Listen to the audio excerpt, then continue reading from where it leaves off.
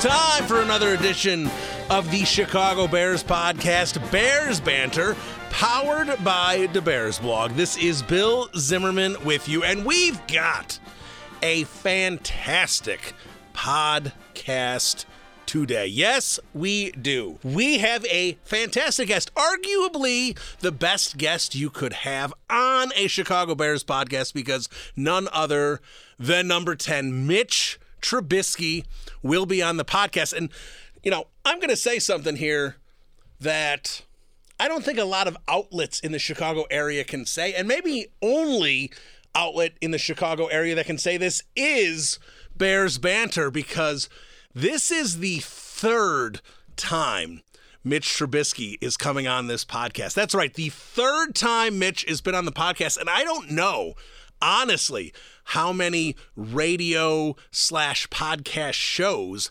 can say that Mitch Trubisky has done a live hit with them. Not any post-game, not asking questions at a press conference, actual one-on-one interviews.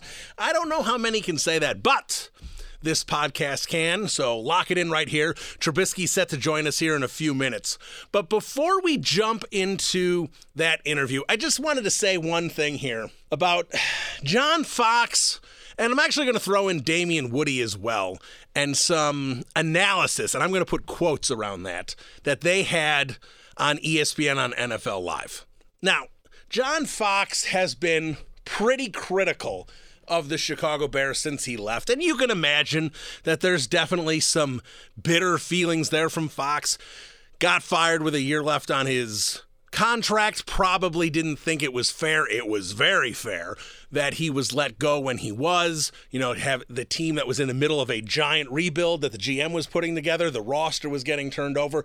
I'm guessing Fox thought he got the short end of the stick. So when it comes to being critical of Mitch Trubisky, of the defense even, of the offense, of where the team's headed, chance for regression, all these things, we've seen John Fox stand up in front of the cameras on ESPN and be pretty critical. Now, John Fox made all sorts of headlines, at least via Chicago Bears Twitter, about the fact that he said the Bears had the worst offseason of any team in the NFL. Now, in fact, Damien Woody, who I like as an analyst, the former Jet offensive lineman, he actually said it first, claiming that the reason, and Fox didn't disagree, the reason the Chicago Bears had the worst offseason in the NFL, not in the NFC North, not in the NFC, in the NFL, was because Vic Fangio left to become head coach of the Denver Broncos. Now, I'm not saying that Vic Fangio isn't an excellent defensive coordinator. He is.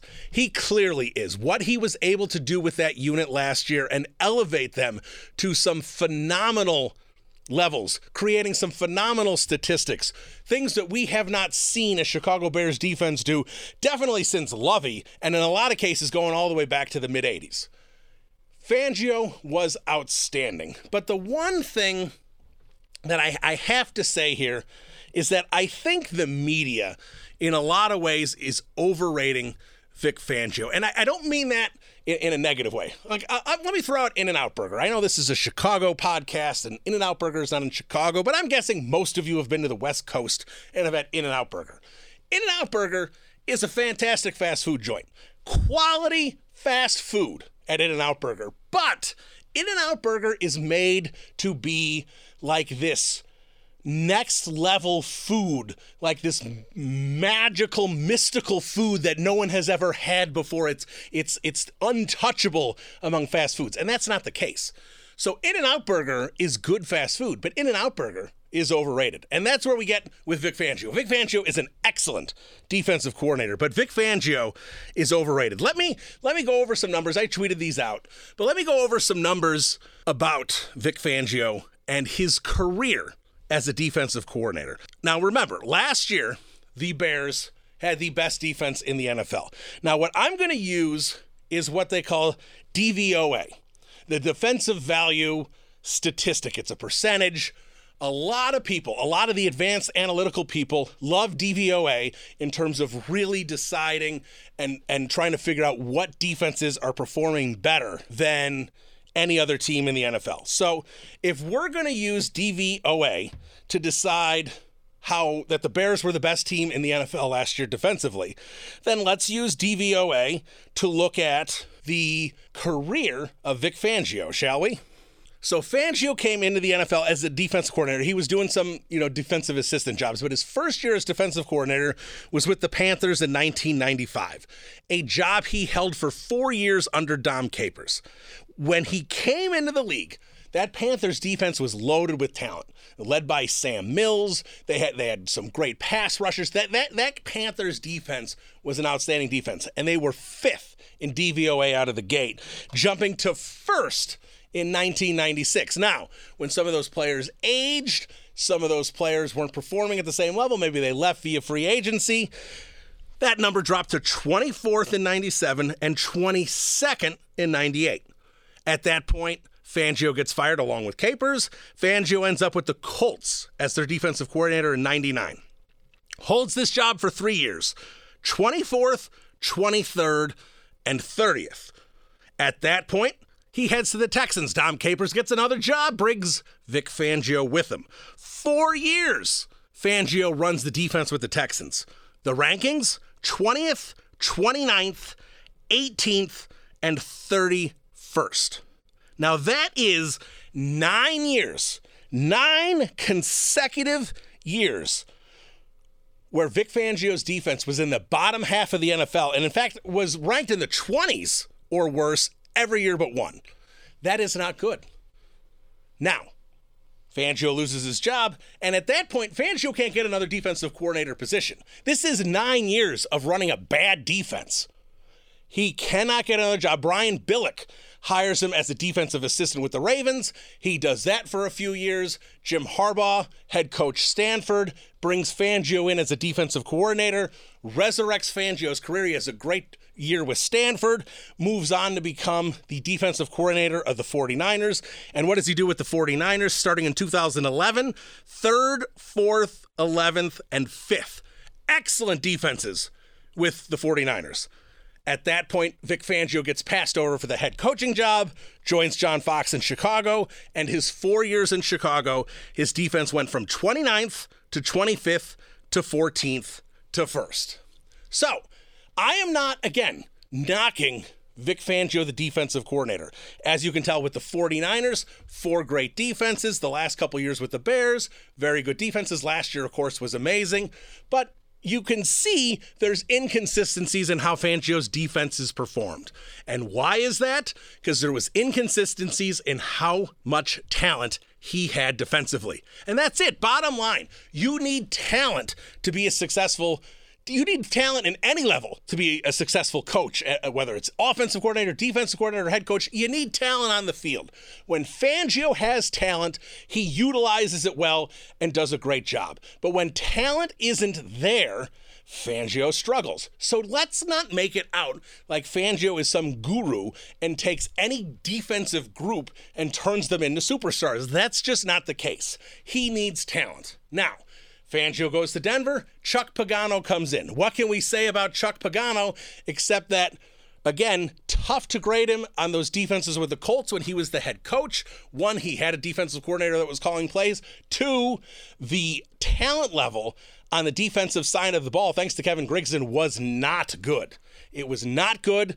The Colts never had much of a defense. Now, when Pagano got that job with the Colts, he was the defensive coordinator of the Baltimore Ravens prior to that. He was only the defensive coordinator for 1 year. He was a very well thought of defensive backs coach prior to that. He becomes the defensive coordinator, and what happens the 1 year the Ravens are under his control? They are an outstanding defense. They were 6th in the NFL in DVOA. They were ranked 1st against the pass, 7th against the run. He put together a great defense. Not only was that defense very good, Terrell Suggs had his best year and won Defensive Player of the Year. So that's what the Bears have in Chuck Pagano. So let's not consider that the Bears offseason is the worst offseason we've seen. Let's not assume that the Bears defense is going to regress simply because the coach is gone, because the core of that team is back. Now, I will say this about the Bears offseason. The Bears offseason was an offseason. There wasn't anything to it, okay? Now, the rookies, again, it's minicamp and it's OTAs. You can only look so much into it. The rookies look like they're going to perform well. Looks like Ryan Pace has found a couple great rookies again, and that's fantastic. But in terms of free agency, Cordarrelle Patterson, we know what he is. Nagy's going to be able to utilize him. He's going to be able to make a few big plays, but he's not a giant impact player.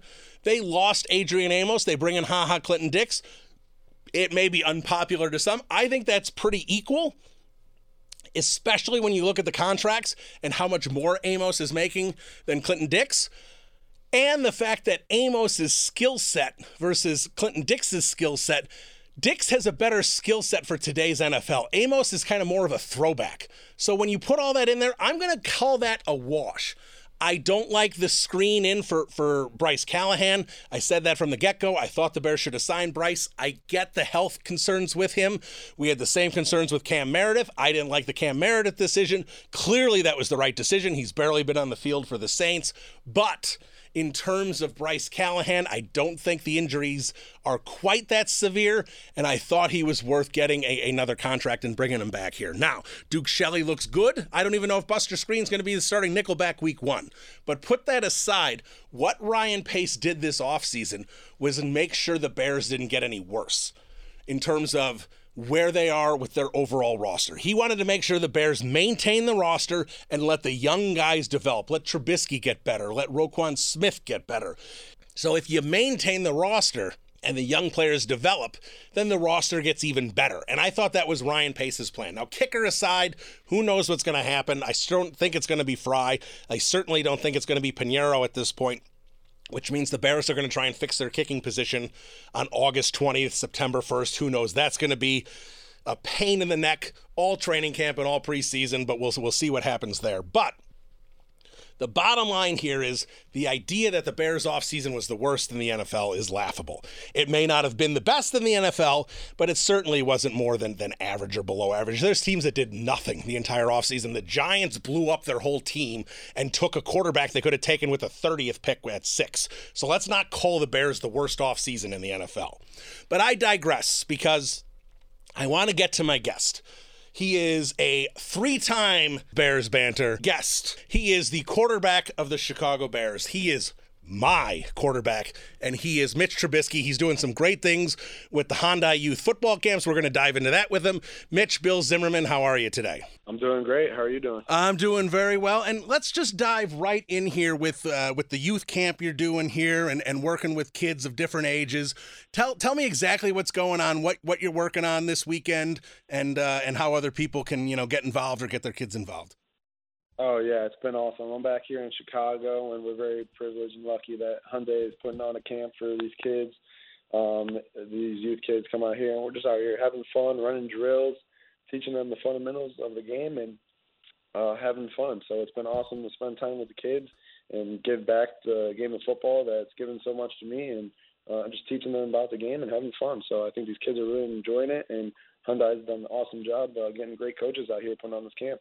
That's great to hear. And, you hear a lot of different things about parents and youth football, and, some of them don't want to get into it, but they've done so much to get the sport, much more safer and everything like that. And I know you were a youth football participant. I love football for youth because it teaches you about teamwork and discipline and everything. And I think it's great for kids to get involved. So I think it's great that you're getting some great youth participation with the sport. Yeah, it's awesome. I mean, this game can teach you so much, and we're just out here having fun and teaching the fundamentals of the game. So it could be as simple as just getting the kids outside and getting them active and playing games, and we're teaching them the fundamentals, the safety part of the game, and it's always safety first out here. So following directions, doing the drills, doing footwork, just playing catch and throwing, and just hopefully they fall in love with the game that I've fallen in love with myself. But Hyundai's done a great job getting the right coaches in here, teaching them the safety tips and how to do the drills. And the kids are doing a great job, and they're having so much fun. And we're lucky that the parents bring them out here and are a part of this. And I think they're really enjoying it. And we're out here just getting active and staying healthy. Excellent. Now, since we're talking about youth football and everything, when did you start playing football as a kid? Like, not just in the backyard, but actual, organized football. Yeah, I started playing tackle football when I was 7 years old. So my parents put me in really early, and I fell in love with it from a young age. And there were some ups and downs, and I was one of the smaller kids at first, and you can get hit. But I think if you just know the fundamentals of the game and play safety, like know how to tackle, know how to run the ball, keep your head up, and learn all the proper techniques, that it's an amazing game, and it can teach you so much, like discipline, following directions, working with others, and being a part of a team and something bigger than yourself. So there's so much I learned from football at such a young age. You were a running back, though, right? When you were first playing, you didn't play quarterback right away. Am I right? Right. I played running back up until 6th grade, so probably from like 7 to about 11 or 7 to 10. Did you go two ways? Did you play something on defense too? I played a little bit on defense, but and where I grew up, we only played one side of the ball because we actually had a lot of kids on our team. Oh, okay. So it was about junior high when you started playing quarterback? 6th grade, yes. My last year in youth football, and then I played quarterback from then on. Okay, so let me ask you this, and actually I had Tariq Cohen on last year. I kind of asked him the same thing because I'm always curious. Everyone has dreams of playing in the NFL and everything, and you sit there and pretend to be, Brett Favre in the backyard or whatever it might be. But when was it for you? Because you had a little bit of a different road. I mean, you went big school in North Carolina, but you sat on the bench for a little bit. When did Mitch Trubisky actually sit there and go, you know what? I think I can play in the NFL. Yeah, I think I was actually back in Mentor last week, and one of my teachers told me that I was saying it in 4th and 5th grade that I thought I was going to play in the NFL. And then from then on, I kind of just believed it, and that's how I worked. But growing up, like, all I wanted to do was play for my high school, and that was the Mentor Cardinals. And then after that, it was on to North Carolina. And then after North Carolina, I was like, wow, I'm getting real close. Hopefully I can reach my dream of getting to the NFL. So it was one step at a time, but I think 4th or 5th grade, I was really saying that I thought I could do it, and I just really believed it. And no matter what anybody else said, I was going to go out there and try to make my dream come true. And that's exactly what I told these kids today. If you have a dream, no matter if it's playing football or getting a certain job or reaching something in business or whatever it is, don't let anybody tell you can't do it. You work as hard as you possibly can. You dream big, and you go out there and you accomplish your goals. And there's no goal or no dream too big. And if you put your mind to it, you can get it. All right, let me ask you one more on kind of the youth football and growing up around football. I think everyone has those games they remember as a kid. Well, whatever it might be, a 6-touchdown game. Maybe you ran for 250 yards. I don't care what level it is, 5th grade or your junior year of high school. What's one of those games that even though you're an NFL quarterback, a 12-4 football team, that you still look back on, that you remember from your youth and you just smile and go, that was an awesome day? Yeah, it was. Youth football was awesome. I would score 4, 5, 6 touchdowns all the time. Yeah, here I am just saying, oh, what was the time you scored 4 or 5 touchdowns? You say I scored 4 or 5 touchdowns all the time. So yeah, one of them, one of my favorites was we were playing our rivals, and I think I was in 6th grade, and I was quarterback, but I did a rollout, and I was trying to get out of the edge, and then I reversed field, and we were on the 2-yard line, so I reversed field, and it was a 98-yard touchdown. It had to be the longest run I've ever done in my entire life. So started on the 2-yard line, went all the way left, just about went out of bounds, then totally reversed field, went backwards into the end zone, and then streaked down the sidelines for 98 yards for a touchdown. And that's one of my fondest memories. And there were so many runs like that growing up. And obviously that changes as everyone gets bigger, faster, stronger, and the defenses get better. But that's something I always remember. But, I mean, youth football was so much fun, and I can't speak enough of what it did for me and how much I've learned from this game. That's some Barry Sanders stuff right there, Mitch. Yeah, exactly. Just let me ask you a couple things about the team going forward here. Since the last time we spoke, you lose Amos, lose Callahan, but you bring in Buster. Good draft class looks like with Montgomery and Riley Ridley. What have some of the new faces looked like for you via the new faces via free agencies and rookies here at the OTAs and minicamp? Yeah, they've been awesome. They've fit right into our locker room, and they're just hungry guys, ready to work, ready to win, and they come ready to compete every day. So those guys have done a great job just getting acclimated to our culture and being a part of this team. And I think that all those guys are going to be huge playmakers for our team and filling in the spots as we need them. And I'm looking forward to that. They had a great off season, and they're now a part of this family. And it's just time to work and time to compete from now on. And they've done a great job so far. Great to hear. And let me ask you one, because I heard Tarik Cohen, he did a radio interview on Sirius XM, and he was talking about how Coach Nagy doesn't want you guys to forget that feeling you had, unfortunate feeling you had at the end of the Eagles game in the playoffs. And he's been reminding you that a lot with playing that highlight back or low light, whatever you want to call it, and kind of just not letting that memory go away. Has that been as prevalent as Tarik made it out to be, that reminder about how great the season was, but about how unfortunate how it ended? Yeah, we didn't finish the season the way we wanted to, and we're gonna just let that sour taste in our mouth motivate us and make us hungry, and also keep us humble, and know we got a lot of work ahead of us to do. So it's just fuel to the fire, and we've seen that clip a few times, and we've seen that game, and we've talked about how we don't want it to end like that this year. So we got to come ready to work every day. We got a lot of work ahead of us, and it's just fuel to the fire. It's just going to motivate us even more, and we're a very hungry and focused group, and I think that it's just going to motivate us even more. All right, and let me just finish up with these two quick ones here. I spoke with Dick Butkus on the last episode here, and he's talking about the 100 and interacting with all the current team, but and he was talking about Nagy and all the creative plays, obviously, Santa's sleigh and everything. So I don't know how well the current team knows. Obviously, Butkus is a great player, but Butkus has a famous play where he caught, there was a bad extra point. There weren't 2-point conversions back then. There was a bad extra point, and the holder had to scramble and throw up basically a prayer in the end zone, which Butkus caught. It was a game-winning extra point. It was tied at 15, and the Bears won 16-15 because Butkus caught that extra point. So I think you need to go into that quarterback room with Coach Nagy, and you need to play this year about Butkus. I don't know if it's Mac, Floyd, whoever you want. There's got to be some linebacker that's catching a Mitch Trubisky touchdown pass this year. What do you think? And we're going to call it the Butkus. There's no idea too crazy in Coach Nagy's room, so I'll throw it out there. We'll see if it sticks, and we'll try to make something work. I've been trying to. We threw a flat route to Nick Kwiatkowski last year, so we actually did have a linebacker catch a 2-point conversion against the Minnesota Vikings. That's true. Okay. So I think we're already ahead of you on that, but I love the idea of getting more guys involved and more trick plays. It just makes it more fun. So I think we can make it happen for you. All right, and one more time, Hyundai, the youth football camps, kind of tell everyone about what's going on and what you're doing.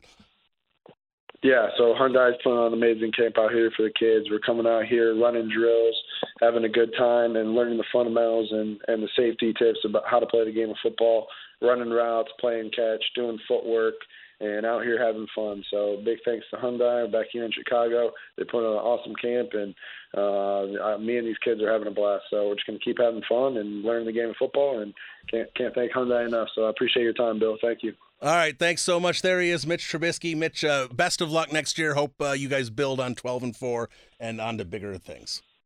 Yes, sir. Thank you so much. All right, there he is, Mitch Trubisky.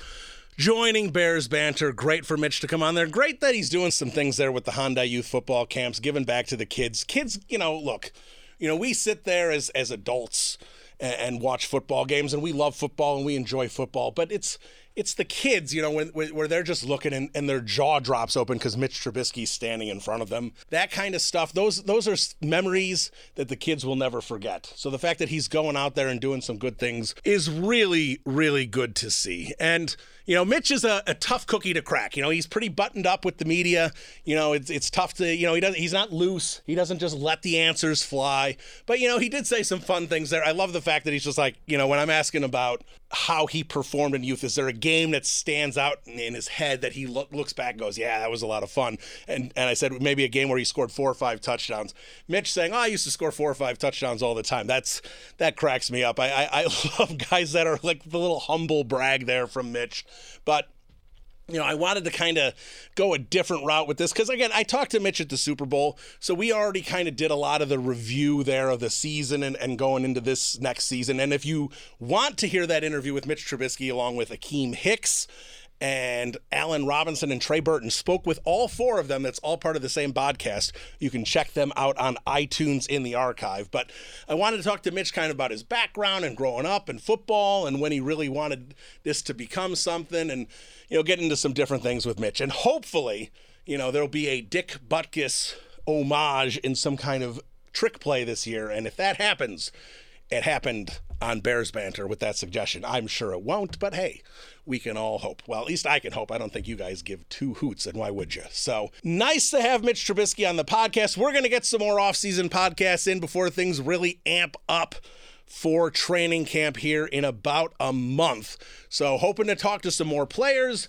If we get them lined up, you will hear some more podcasts. And then once we get into training camp and into the regular season, these podcasts will be weekly. So that's going to do it for Bears Banter. Bill Zimmerman here. Hope you guys enjoyed our chat with Mitch Trubisky, and we will talk to y'all again soon. Bear down, everybody. Adios.